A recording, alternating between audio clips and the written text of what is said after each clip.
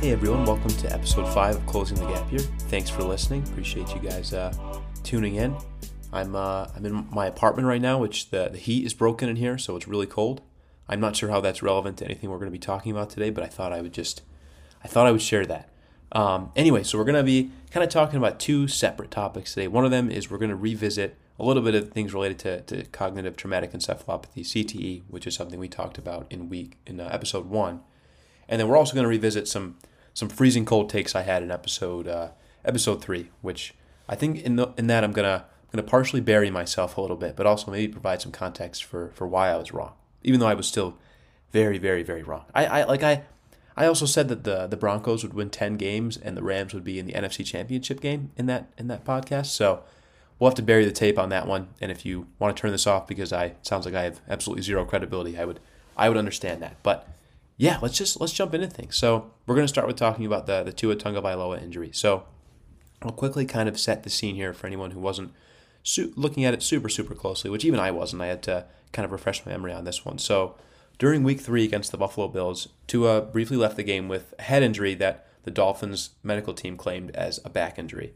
And he eventually came back to the game and they won 21-19. But the important thing is that when he did briefly leave that game, he was wobbling around. It looked like he was not in good shape at all. I mean, I've definitely seen players who have gotten hit in the head, had some kind of head injury, and leave the game with a far less overtly obvious symptom of some type of head injury. So, long story short, Tua probably, at least just looking at it from the outside, watching on TV, I would have not let him back in that game. I think most people would have agreed with that. But anyway, it did lead the NFL Players Association to launch an investigation to determine if the Dolphins might have violated some concussion protocols by letting Tua back in the game. And then we all saw 5 days later, he was a game-time decision, and they decided to let him play against the Bengals on Thursday Night Football. He takes a sack in the second quarter, hits the ground kind of with the back of his helmet, and then he demonstrated what is called a fencing response, which I learned is it's where your forearms are held flexed, and they're extended typically into the air for like 5 or 10 seconds. And the reason it's called a fencing response is I guess it looks like you're kind of in the pose in fencing where you're about to strike with your sword. Is that what? I don't know what I don't want to offend anybody who's a fencer. I don't know what the right term is, but you're kind of like in your ready to go pose in fencing. Anyway, he gets stretchered off the field and he's transported to the University of Cincinnati Medical Center with head and neck injuries. And thankfully, he was somehow discharged later that night because it looked really, really bad. If you watch a video of it, I thought he broke his fingers because his fingers looked so weird, but it was just that fencing response. So really pretty alarming injury. So, of course, a couple days later, the neurotrauma consultant who was involved in Tua's concussion check during that Bills game, that first injury, he was fired, which that makes sense because he shouldn't have been let back in that game, and he certainly shouldn't have been allowed to play just 5 days later. Again, for anyone who might not know, most NFL players hate playing on Thursday Night Football because it's such a quick turnaround after playing on the previous Sunday. It's 5 days. And players compare the physical trauma of playing in a football game as like getting hit by a car. No one wants to get hit by a car. Well, no one wants to get hit by a car, but no one definitely wants to get hit by a car twice in 5 days, right? So that's already difficult. And then after you have a head injury like that, and where we've seen all these things where it's so risky to get a second head injury, especially shortly thereafter the fact. So there's, again, just a lot of problems with letting him play in multiple different scenarios. So that second injury for Tua, that resulted in the NFL and the NFL Players Association really trying to revise its concussion protocol policy. And listen, maybe it's correlation, maybe it's causation, maybe it's random, but ever since then, we've seen some of the most egregious roughing the passer calls that any of us have ever seen. And it's probably because the NFL wants to prove that, that it cares about player safety, right? And again, you should look up some of these calls. They are terrible. I mean, if Tom Brady's getting breathed on, 15 yards, throw the guy out, it's really, really it's really frustrating as a fan.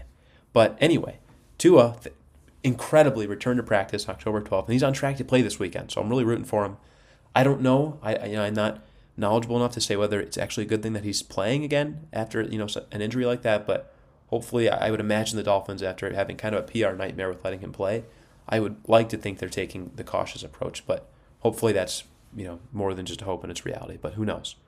So that's kind of the scene, right? And I think it'd be best, at least my reaction is to rewind back to the first injury that took place in that game against the Bills week 3 where he's wobbling around and they let him come back in anyway because, it's just a back injury is what they claimed at the time. So let's pretend that like 50 neurologists came in and they all agreed with that guy that Tua didn't have a concussion, right? That he's fine, he can come back in.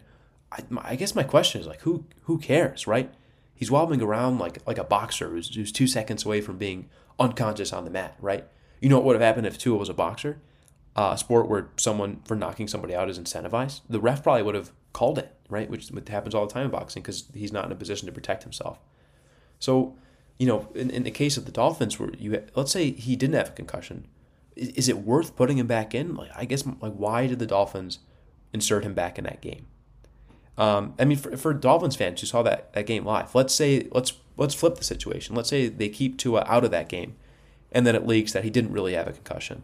Do you think the entire city of Miami would have been in uproar because their team isn't, truly doing whatever it takes to win? Of course not, because they saw him wobbling around the field, and hey, probably isn't in a great position to play football right now. And don't get me wrong, I'm not saying that we should take every person out of a game anytime anything happens. If Tua like stubbed his toe and took a 3-week vacation to Peru, I would probably challenge his commitment to the team. But this is just an entirely different situation. I think it's so easily avoidable.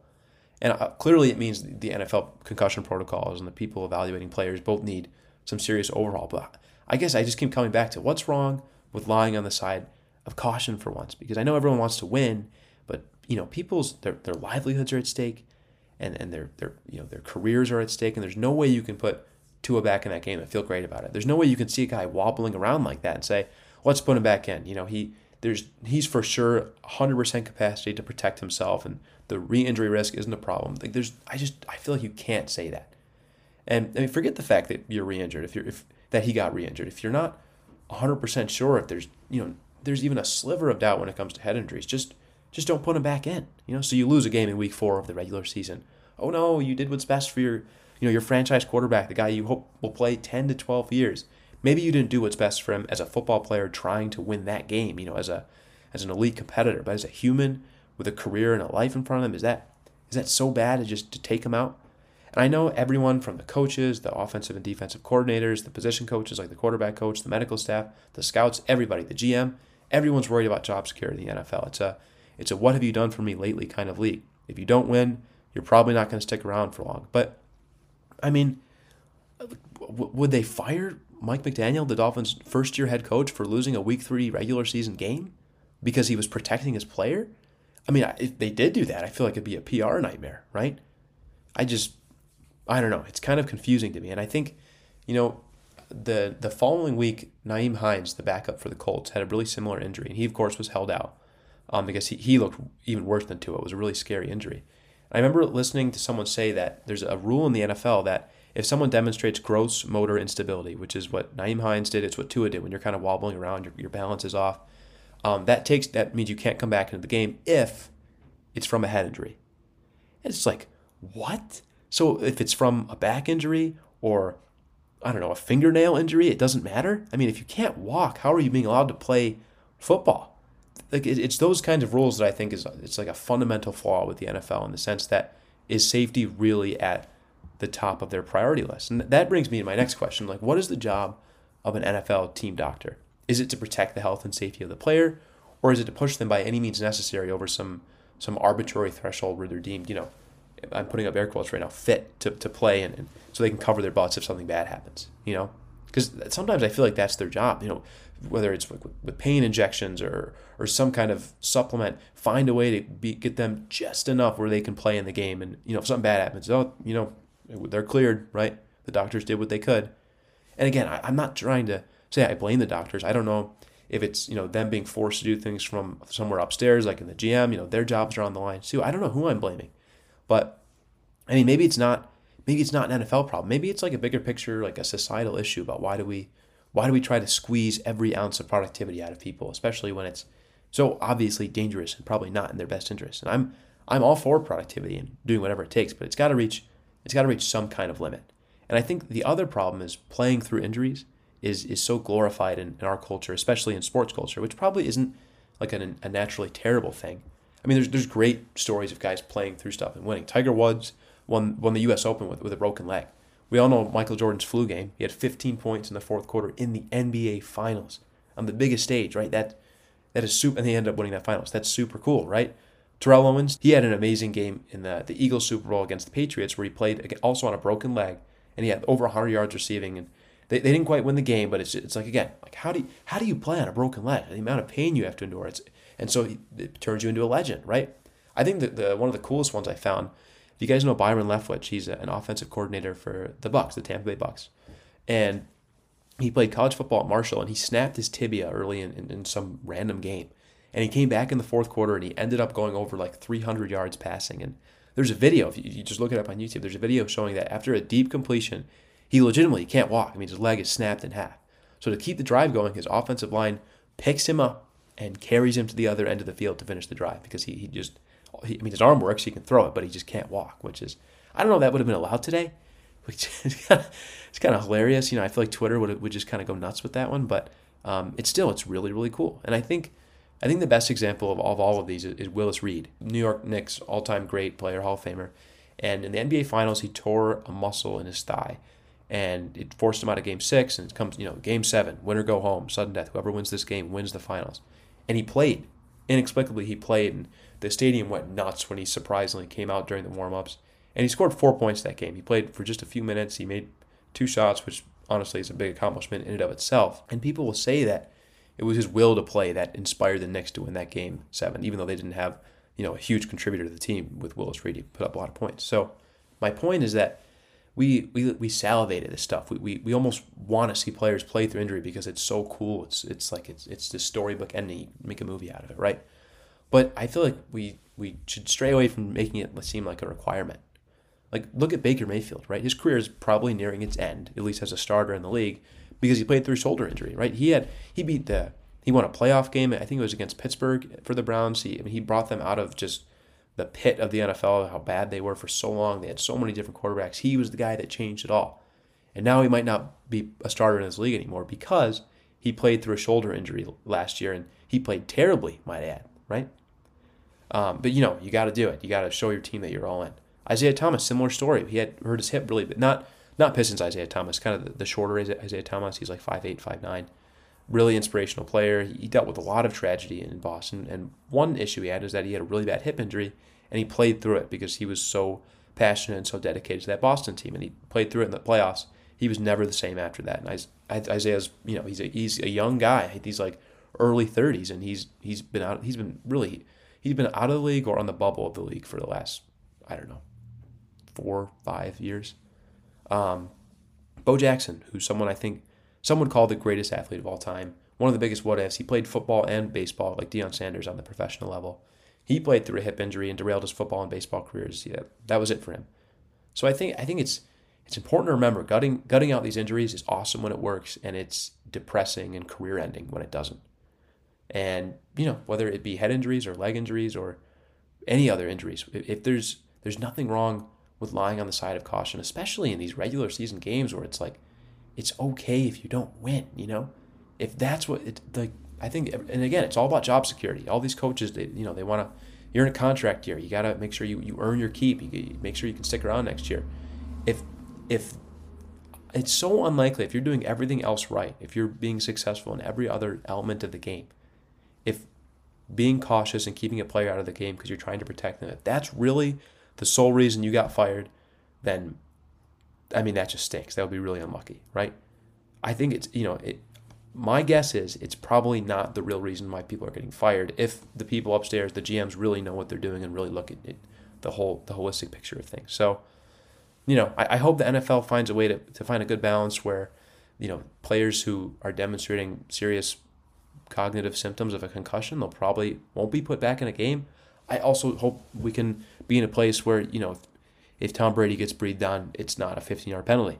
I think there's a good kind of middle ground we can find. And I think right now the NFL is struggling with that. And I think it might not find a good balance this season. They might need an off season to kind of figure it out and work with the officials and the medical staffs. But it seems like they have some work to do. Okay, let's jump into kind of the second half of today, which is revisiting a really bad take I had, where pretty much I said, I don't know if Jalen Hurts is that guy. And Max Lessons, who's on episode 3, said, oh, he is that guy. Max seems to be very much right, and I seem to be very, very, very much wrong. It's one of the multiple bad takes I made on the pod. And I think I was trying to figure out, pretty much why did I say that, right? And I think the biggest thing is that it's how do we expect people to play football? For example, I think a lot of the mainstream media felt like, let's see Jalen Hurts win a playoff game because he got annihilated last year in the playoffs, But why doesn't Justin Herbert have to win a playoff game, or why doesn't Trevor Lawrence have to win a playoff game before we decide, oh yeah, they're franchise guys? Dak Prescott, why didn't Dak Prescott have to win a playoff game? Oh, he's a franchise guy, right? And I think the difference is that you have these guys who I don't want to call them run first quarterbacks because it's not like that's their first option every play, but it's a foundational part of their game. Why do they have to have postseason success before we can crown them? Whereas these guys who kind of mimic more of what we've seen in the past, these pocket guys who maybe run when they have to, they look the part, so we're ready to kind of hitch our bets to them before they really make some noise. Because Jalen Hurts is 15-11 in his career, and he's been to the postseason, and it looks like he's on a clear path to do it again and make some real noise, right? Herbert's 19-19. He's never made the playoffs, and they barely beat a really bad Broncos team last night. I don't know if I guarantee that'll change this year. So, why is it still that Herbert is the golden boy, and Hurts kind of had to prove himself? And I think it's possibly because of somewhat of the lack of success for really mobile quarterbacks who rely on the run to that extent, the lack of success, the fact that they don't often tend to win in February. So I set up kind of this big exercise here. I went back 11 years and I tried to categorize quarterbacks into 4 different categories. So the first one is, and I did it based on their rushing totals for a season. So for example, guys who rush under 150 yards for a season as a quarterback, I deemed kind of like your immobile guys. We're talking your Tom Brady's, Matt Ryan's, technically Matt Stafford's, although I think, if anyone has really watched Stafford play, the guy can hustle. And Derek Carr is another guy who falls in that category. And then the next category for 150 to 300 yards rushing on a season. And by the way, just to think about this, 150 yards rushing on a season, that's like a little bit, that's under 10 yards rushing a game. So these guys are really not doing a lot on the ground. So just to kind of give some context there. So 150 to 300 yards, I kind of call guys who can run if they have to. That's like Aaron Rodgers, Jameis Winston, Carson Wentz, Ryan Tannehill, Joe Burrow. Next category, 300 to 500 yards rushing. These are I call them your legit athletes. So that's like Trevor Lawrence, prime Alex Smith, prime Andrew Luck, Justin Herbert I think falls barely into this category. And then Dak and Mahomes also kind of, Dak and Mahomes are 2 guys who kind of bounce around between the guy who can run it if they can have to and then the legit athlete. So they're kind of your in-betweenies. And then over 500 yards rushing, again, for a quarterback, I just call them, they're freaks. They're freak athletes. So that's your Josh Allen, Kyler Murray, Jalen Hurts, Lamar Jackson, Cam Newton when he was playing. And I think Russell Wilson's another kind of in-between guy. He's between that legit athlete, and he's also been a freak in multiple seasons too in terms of rushing. So yeah, what I did is I went back and I went to the pinnacle game of football, where the best of the best are meant to be, the Super Bowl. And I went back 11 years and I said, who's playing in these games? Is it your immobile guys? Is it the freaks? Is it somewhere in between? And yeah, I think what I found is pretty interesting. So we'll dive right into it. Let's start 2012 when Eli Manning beats Brady again, which was hilarious. Love that Super Bowl. They're both under 100 yards that season, so they're both immobile quarterbacks. 2013, this is kind of when the league, I think, shifts a little bit, and we start seeing more of these athletic quarterbacks making postseason runs. So you have Joe Flacco, immobile. He beats Colin Kaepernick, who was a freak athlete that year. He was under 500, but he only played 13 games because he took over for Alex Smith, so he was definitely in that freak athlete category. 2014, Peyton Manning. This one's really funny because he threw 5,477 yards and 55 touchdowns, record-breaking year all over the place. He had a whopping negative 31 yards rushing that year. So, legendary stuff from Peyton. And then he got just eviscerated by Russell Wilson, who was a freak that year. He was a freak athlete. 2015, immobile Brady beats Russell Wilson, who again was a freak athlete that year. He had like 850 yards on the ground. 2016, Peyton Manning, at this point a shell of his former self, once again finished the year with negative rushing yards, and he beat Cam Newton, who was of course a freak athlete. 2017, immobile Brady comes back and beats Matt Ryan, 28-3 lead. We all know what happened there. Matt Ryan also immobile. 2018, Brady comes up a lot here, by the way. Little trigger warning for anybody. Immobile Brady beats immobile Nick Foles. And we'll acknowledge that Carson Wentz was the starter, and he was, he's a legit athlete. But for that year in the Super Bowl, immobile Brady loses to Nick Foles, I should say. Nick Foles won that Super Bowl, which is awesome. And yeah, 2019, immobile Brady again. That time he wins the Super Bowl. He beats immobile Jared Goff in that really boring Super Bowl. 2020, we have really the beginning of the Mahomes era. He's a guy who can run it that year if he has to. He beats immobile Jimmy G. 2021, immobile Brady returns, and he outduels Mahomes, who fell into kind of that legit athlete category that year.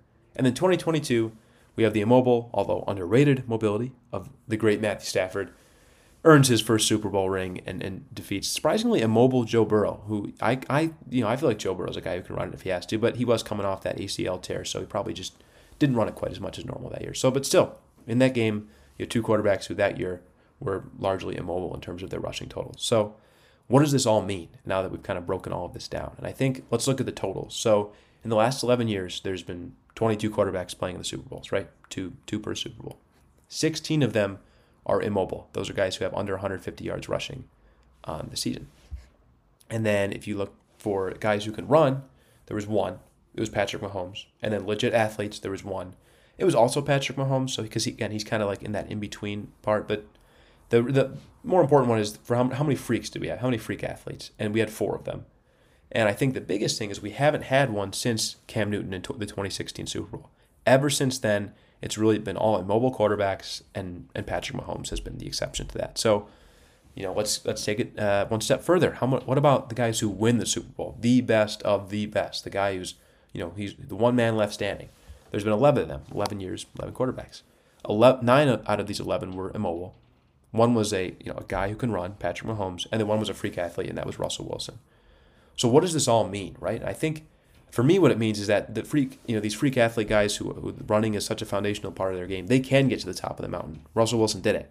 It just doesn't happen all that often. And the immobile guys have kind of been dominating the league the last 6 years or so. It doesn't look like the tides are shifting just yet. And of course, Jalen Hurts is good enough to maybe change that. Maybe he'll do it this year. I mean, they haven't lost a game yet. He looks really good.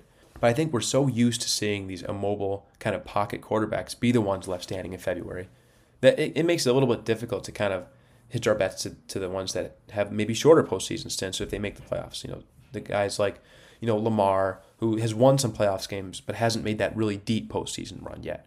Kyler Murray, who hasn't won a playoff game. Or Jalen Hurts, who very early in his career also hasn't won a playoff game. So, maybe Josh Allen will change it. I think it's easy to forget Josh Allen because he's so big and so strong and such a good passer. He's a freaky athlete. I mean, the guy is just, it's kind of crazy. Maybe he'll kind of change the course of how we view quarterbacks this year. But regardless, I do think it's important, again, to return to that first question. How do we look at quarterbacks? And I think it's important to look at the results, right? Hurts wins more games than Justin Herbert.